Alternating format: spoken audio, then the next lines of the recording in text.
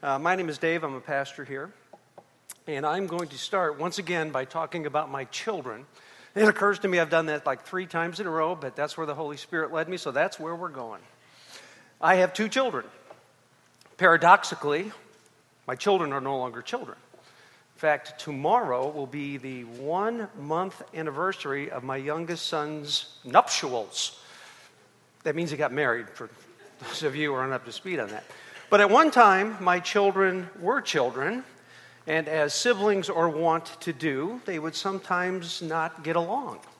I would be in one room of the house and hear a disturbing sound from another part of the house, and I would go to investigate, and my sons would be in mid-kerfuffle. I knew you'd like that. So then the inquiries would begin. Of course, I would remain very calm. "What's this then there?" I would say. I hate getting caught in a lie in public. But then the inquirers would become a little more specific. "Why is your brother's belt wrapped around your neck like that? How did the cat get in that position?" And then, of course, the inevitable, who started it? And the combatants would both give the same answer. But then the inquirers would get more specific. We get some details. We get down to cause, motive, and reason. And invariably, when we got there, 3 words would appear: I, me, and mine. I was watching Captain Underpants, and he turned the channel. I wanted to play Super Mario Brothers, but he got to the TV first. He's using my iPad, and he didn't ask, and it's mine. Yes? If you want to see human nature on display in its purest form, watch your children, particularly about age 6, right? Yeah, I see this. Every parent with a 6-year-old, their head's about to come off their neck. They don't have to be taught to want. They don't have to be taught to focus on self. And they haven't yet learned how to disguise kind of their selfish interest. And they don't know how to fulfill their wants with a little bit of stealth. Now, I'm not quite sure how to break this to you, but we are our children.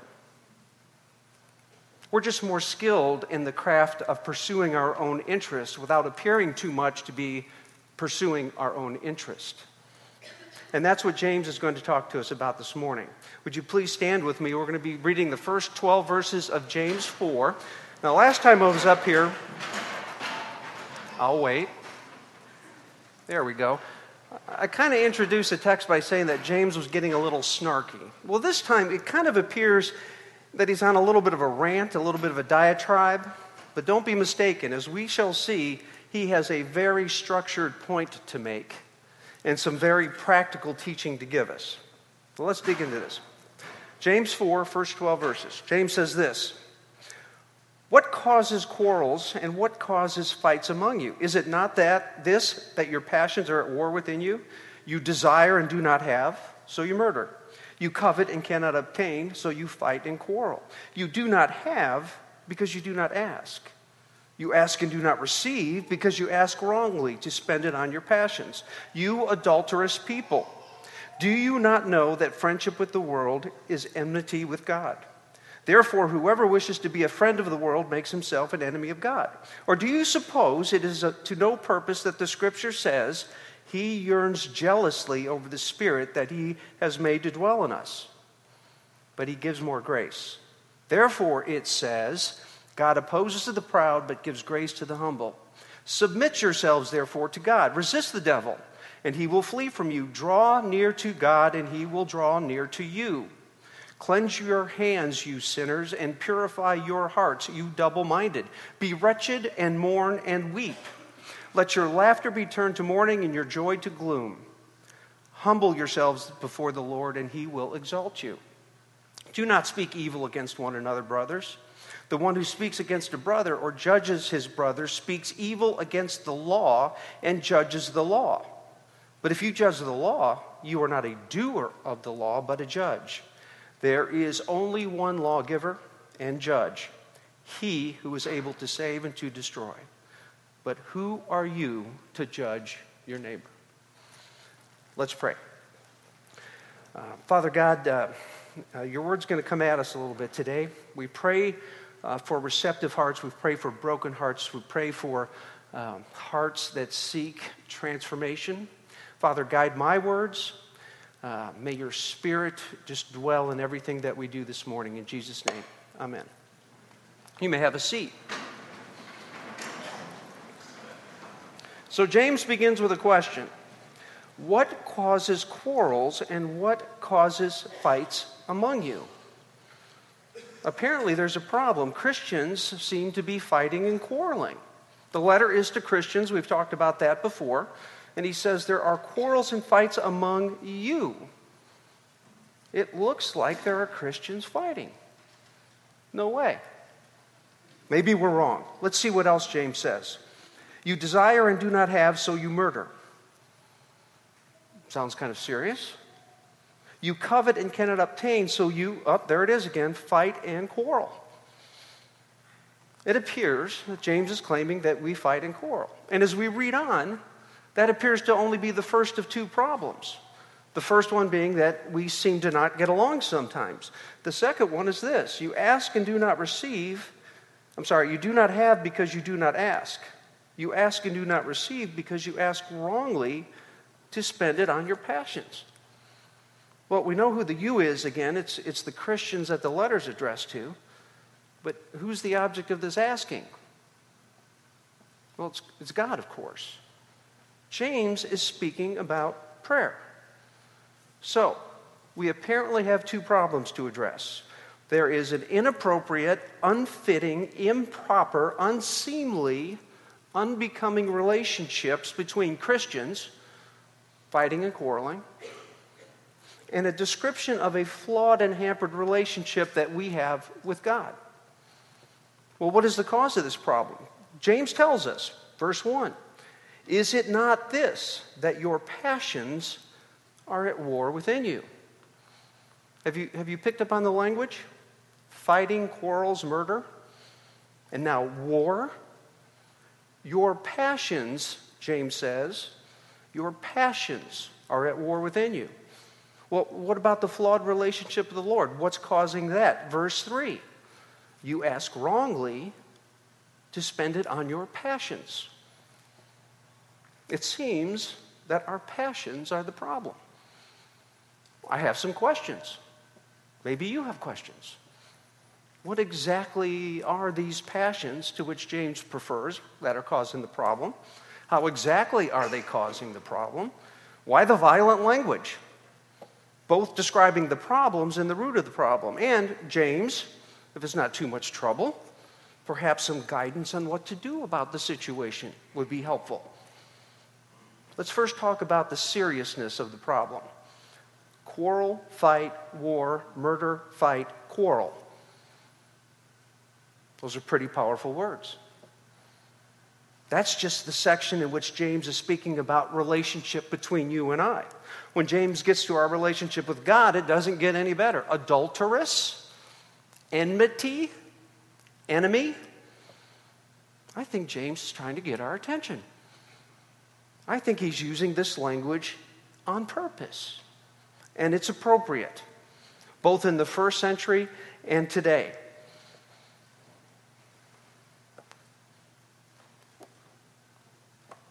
Technology, I got lost there.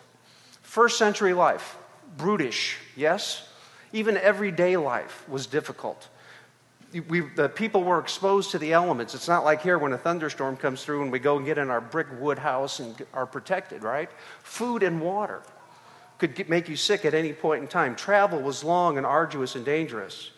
The Romans had a practice of discarding unhealthy babies in their pursuit of their pride and being strong and leaders. And we don't have to even speak of the legal system. We know that from Scripture, from what our Lord went through. Now, life is far less harsh today, but we are just as desensitized. We have war and violence around the world, comes into our living rooms via television, and we all but ignore it. There's a pervasive portrayal of violence in our entertainment, our movies, television. And we do all we can to kind of insulate ourselves from this stuff, don't we? So James wants to get our attention, and he does it with this language. He chose this language because he wants us to grasp the severity of the situation that he is talking about. This is not a light matter. He wants us to see our broken relationships as God sees them. This is a serious matter to our Heavenly Father. We are his children. And he doesn't want to have to come in from the other room and break up a fight. Kind of a depressing commentary on the church, is it not? Now, you may be sitting there saying, well, maybe some churches, but not ours. No. Just in this past week, I've had 2 conversations, both of which had the same thing. The church, our church, is not what it's supposed to be.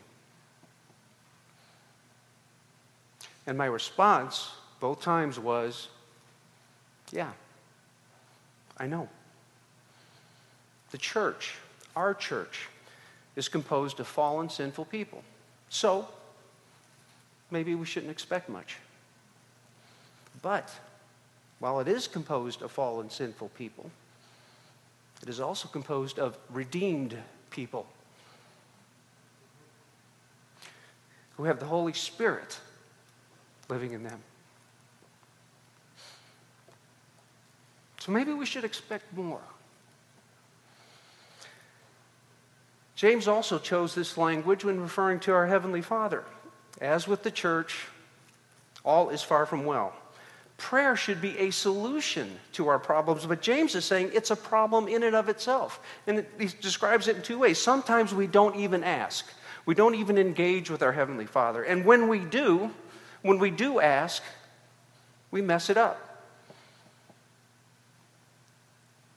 And it's a serious problem. Look at the words he uses here: adulterous, enmity, enemy. James has chosen his words carefully and intentionally. We have 2 problems. We are fighting within the church, and we are enemies of God. These problems are serious, and they have serious consequences, and they have the same root: our passions. So let's talk about these passions. What are we talking about here? What are they? How are they causing this problem? Last week we talked about wisdom, and there's a connection here. If we look at the opening verse from last week, 3:13, James asks, "Who is wise and understanding among you?" This week he starts with a different question, but with a similar format. What causes quarrels and what causes fights among you? He's asking questions about us, isn't he? And this week, today, he's using words like desire and covet and phrases like do not have and cannot obtain. Look at verse 16 of chapter 3. From last week, he says this: "For where jealousy and selfish ambition exist, there will be disorder and every vile practice." Last week, jealousy and selfish ambition. This week, desire and covet. Last week, disorder and every vile practice. This week, quarrels and fighting. I can't help but wonder if James is talking about the same thing. I think he is.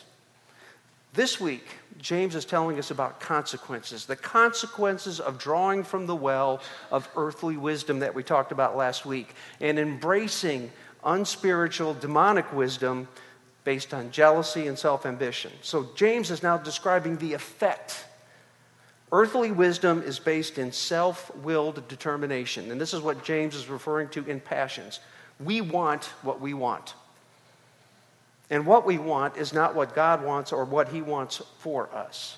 We want what our selfish nature desires. The word passions that we see here is the same root, hedonai, as hedonism, the pursuit of selfish pleasure. Now, before we go on, because it's been a little bit of a downer so far, hasn't it? Let me make sure we understand the biblical description of human nature, right? I want to make sure we're clear on this. We as human beings have many yearnings and desires, passions, yes? And these yearnings and desires can be oriented toward objects and objectives that are in sync with our Lord. The yearnings themselves are not necessarily the problem, but we have a strong and natural tendency towards yearning for and desiring out of jealousy and selfish ambition. This is part and parcel to our sinful nature, conceived in a garden long ago, where our ancestors acted just as we would have had we been there. Never lose that thought. So we have wants that we seek to satisfy at the expense of others, at the expense of our brothers and sisters in Christ. Okay? Now, the desires in and of themselves are not a problem. We have had a rash of people in our community buying and moving into new homes, building homes, getting new places of residence, right? I went to 2 housewarmings this week, and I was so encouraged. Both housewarmings, after a time of fellowship, the new owners of the home stopped, talked to their guests about what this home was for. Each one of them said, "This is not my home. This home belongs to the Lord, and here's how we're going to use it." And then we prayed over those houses.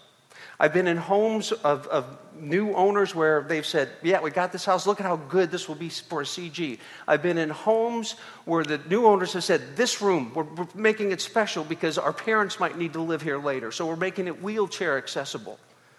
Those are good yearnings. Those are proper yearnings. We want a home, and these people are using it for the Lord. There's nothing wrong with a desire. We want to take care of our family. We want a good job. We want to be able to provide, right?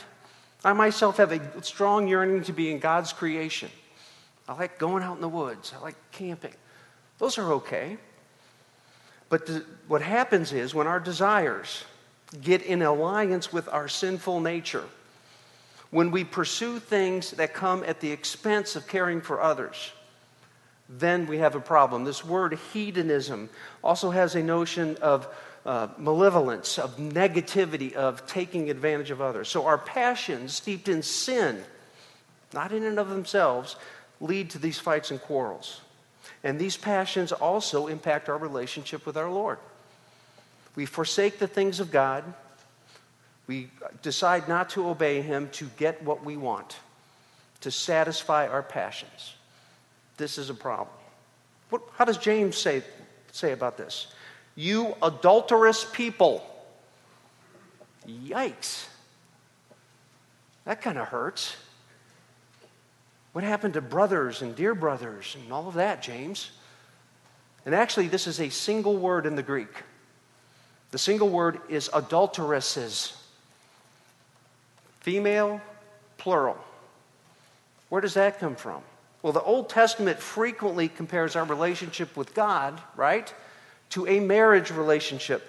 Metaphorically, the Lord choosing a people for Himself is equated with a young man pursuing and then claiming a bride. So James's accusation to us plays on that theme. Isaiah 54 says this, "For your Maker is your husband. The Lord of hosts is His name. And the Holy One of Israel is your Redeemer. The God of the whole earth He is called. For your Maker is your husband." And then when Israel pursues worshiping idols, as Chase talked about earlier today, Jeremiah says this, "Surely as a treacherous wife leaves her husband, so you have been treacherous to me, O house of Israel, declares the Lord." So James is just playing on this language. And now, we are the wives who have betrayed our wedding vows. And if that doesn't sting enough, James goes on to provide a little bit of a political analogy. He says this, "Do you not know that friendship with the world is enmity with God? Therefore, whoever wishes to be a friend of the world makes himself an enemy of God." God has made peace with us through the reconciling work of Christ, yes? Now, after He has done that for us, we have once again befriended His enemy, the world. Now, what James is not saying, be clear on this, is that the situation means that our big peace, capital P, with God is null and void. That's been done. Yes, we were enemies of God in the big sense. Yes, our sin separated us from Him. Yes, we did not want Him. He called us.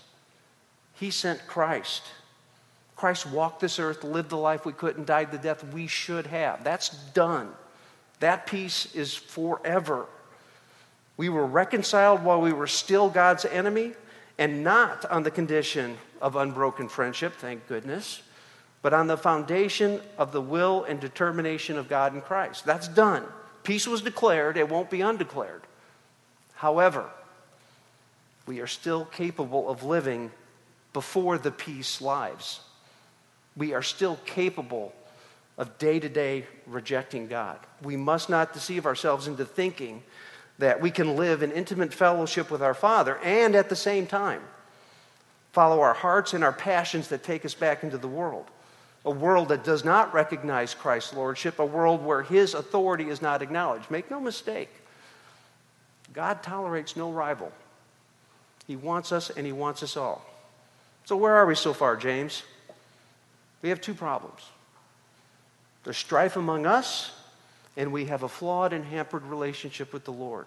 The cause of both are our passions, our sinful self, setting its heart on satisfying this or that desire, will not allow anything or anyone to stand in its way. You desire and do not have, so you murder, says the Holy Spirit through James.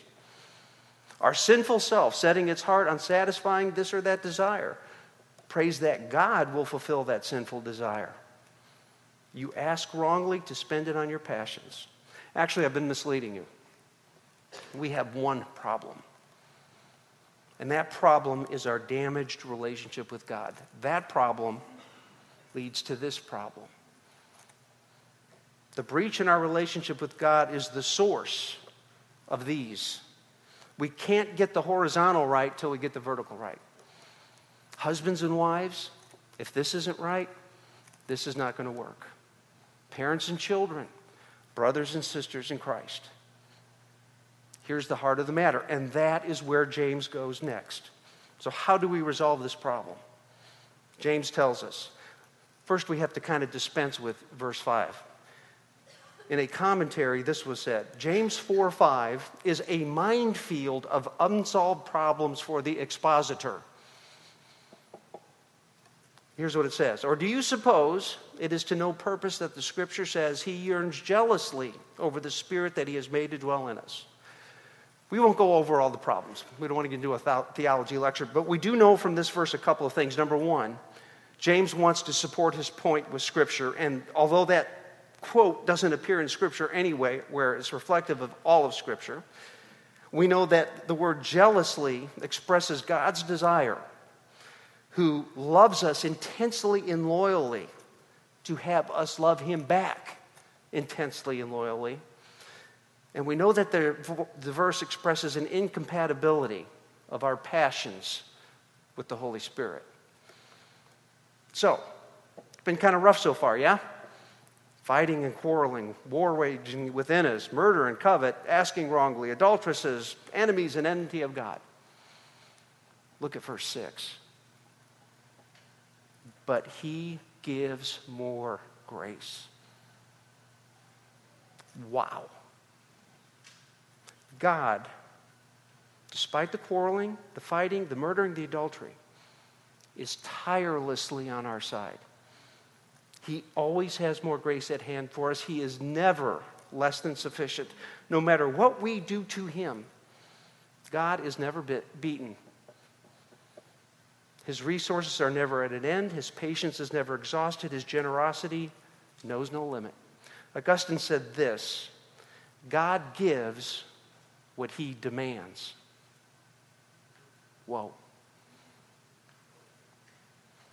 But God's grace has a counterpoint in our humanity. God's grace demands a response. And what James is telling us is this response is this, humility. In verses 7 to 10, he's going to give us no less than 10 commands. And each of these commands is based on humility. Look how he frames this thing, the rest of verse 6. But he gives more grace. Therefore, it says, God opposes the proud, but gives grace to the humble. And then you go down to verse 10, humble yourselves before the Lord, and he will exalt you. So James frames these 10 commands in there. And the opposite of humility is pride. And what does he say about pride? God opposes that. All of these commands are based on this, setting ourselves aside. That self-seeking, selfish ambition, that pride, and humbling ourselves. The benefits of grace, and verse 6, more grace, are ours as we offer obedience and more obedience. In these 4 verses, James provides the very practical terms. You want to be humble? James says, here it is. Here's how we do it. He presents a carefully ordered program for humility. One element built upon the next, and he does that around 4 themes. The first is this: active allegiance. Submit yourselves, therefore, to God. What does he mean by submit? In the English language, this word has a variety of meanings, one of which is kind of the submission at the end point of a struggle, as when a prisoner is tortured and finally gives in. That's a form of submit. That's not what he's talking about here. The Greek here expresses a sense of enlistment, as in a military enlistment. What James is saying is we need to voluntarily take up an allegiance to God, fight battles with him under his banner. So what does that look like? What does that look like practically, James? When a choice is to be made, we make choices every day, hundreds of them.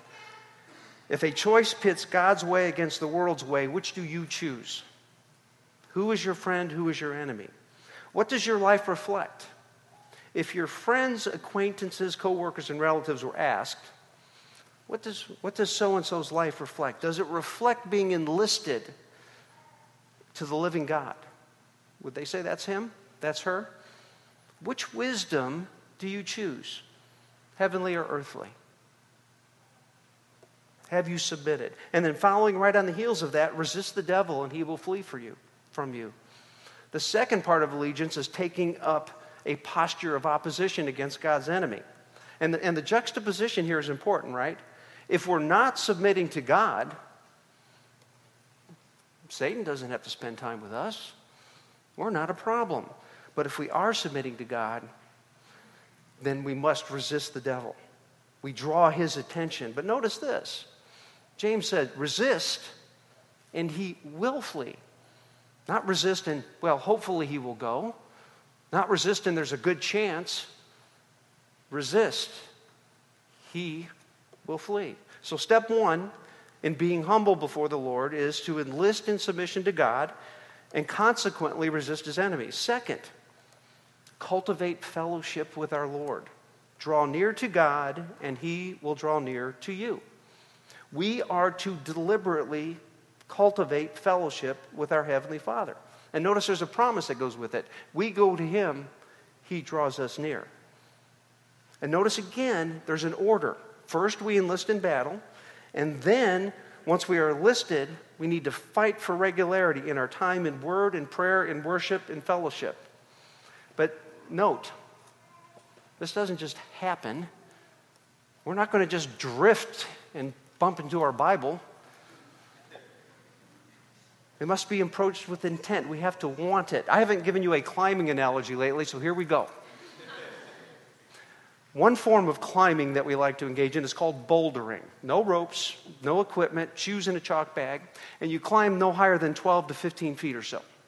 And the characteristic of bouldering is, and you have a pad, so if you fall, it's a little bit of cushion, is that it's very technical usually, and it's very powerful. A lot of strength is involved. So I have a climbing friend I've been climbing with 3 or 4 years, and he had been climbing for 10 years before me, so he's a better climber than I am. I get to be better, and then he gets better than I am, and it's really irritating. He's always one step ahead of me, right? So we'll be doing a boulder problem, and he'll do a move, and it'll make it look easy. And then I'll get on the boulder problem, and I'll try, and I'll fall.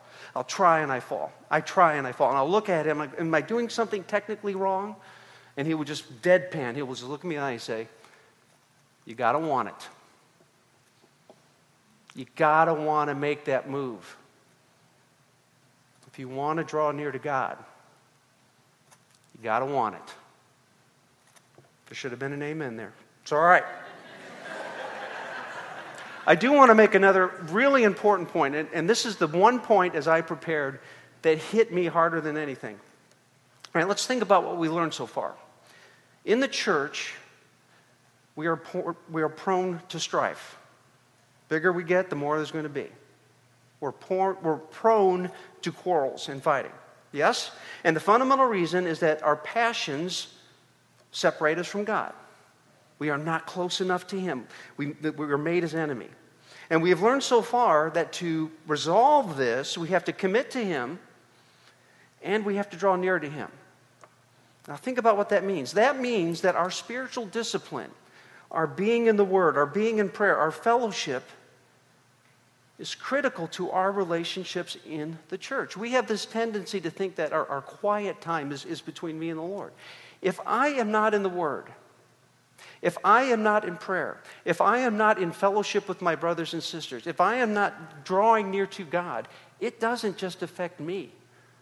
It affects you and us. We need to be thinking about that. We don't live in a vacuum. We are a family. Taking care of that takes care of this. Third, cleanse your hands, you sinners, and purify your hearts, you double-minded.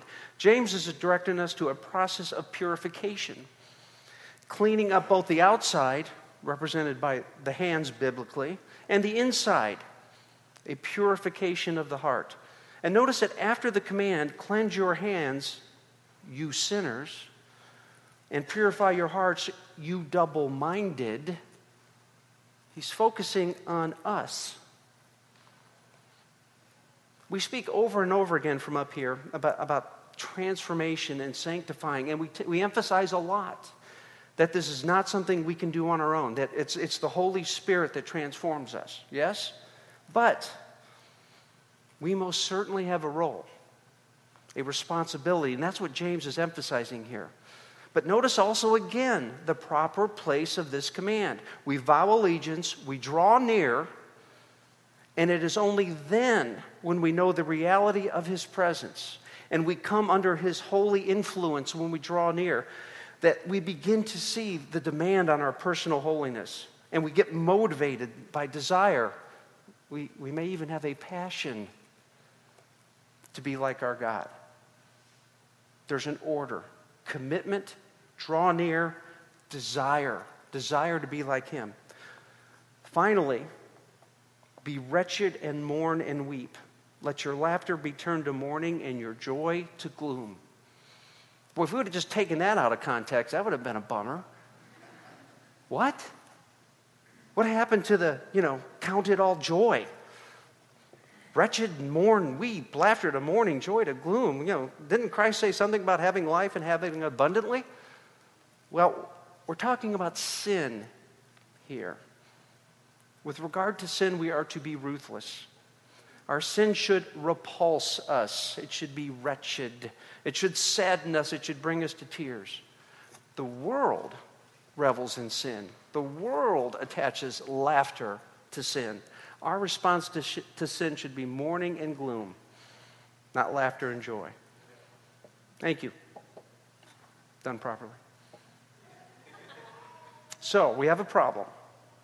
We have a flawed and hampered relationship with God.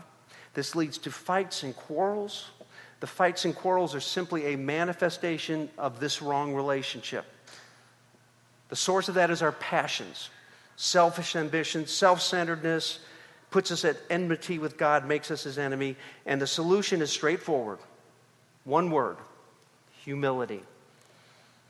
Humility, the quality or condition of being humble, a modest opinion or estimate of one's own importance. Not just a general state of humility, a specific posture. Humble yourselves before the Lord. He will exalt you. This humility is beautifully exemplified by the parable that Jesus told. Do you remember it? Tax collector and the Pharisee both praying. Pharisee prays, "Thank God I'm not him." Not much humility there.